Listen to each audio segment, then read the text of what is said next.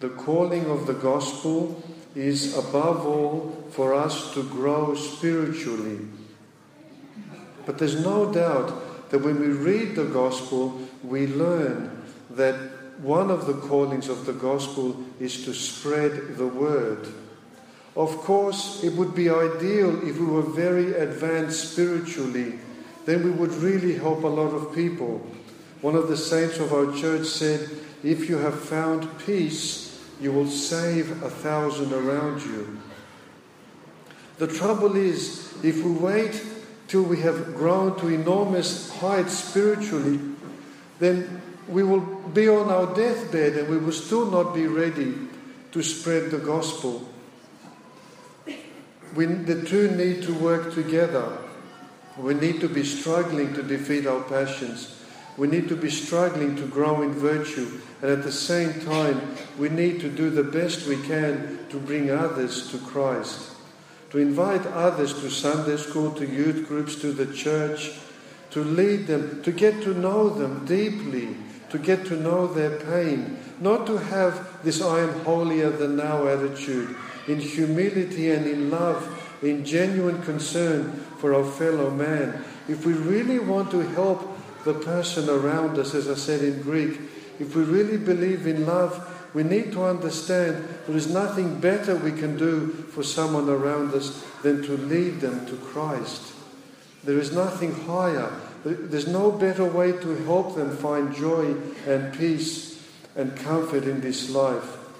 Our Lord said, "You are the light of the world. A city set on a hill cannot be hid. Nor do men light a lamp and put it under a bushel, but on a stand, and it gives light to all in the house." We need to help others mainly by our example, by who we are, because we are growing in sanctity. Our Lord said, "Let your light so shine before men that they may see your good works and give glory, not to us, and give glory to your Father who is in heaven." It's beautiful if we are growing spiritually, we are growing in virtue, and people can sense this and say, "Glory be to God," that there are people around who truly believe. Words do speak louder than words, but there are situations where we must not be shy, not be timid to speak, to actually say something, even though we are risking being teased, even though we are risking them thinking badly of us. Our Lord said, "Whoever is ashamed of me and my words in this adulterous and sinful generation, of him the Son of Man also will be ashamed when he comes in the glory of his Father with the holy angels." We must have the courage to speak up when we are with others, to call them to Christ in whatever way the situation commands. The Apostle Paul said, how then, after he said, "Whoever calls on the name of the Lord shall be saved," he asks, "How then shall they call on him in whom they have not believed? And how shall they believe in him of whom they have not heard? And how shall they hear without a preacher? And how shall they preach unless they are sent?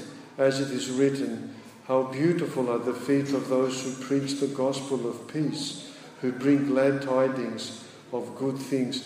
The work of the church, the work of evangelizing the people, of bringing genuine spirituality to the people around us, is a very holy and a very beautiful work.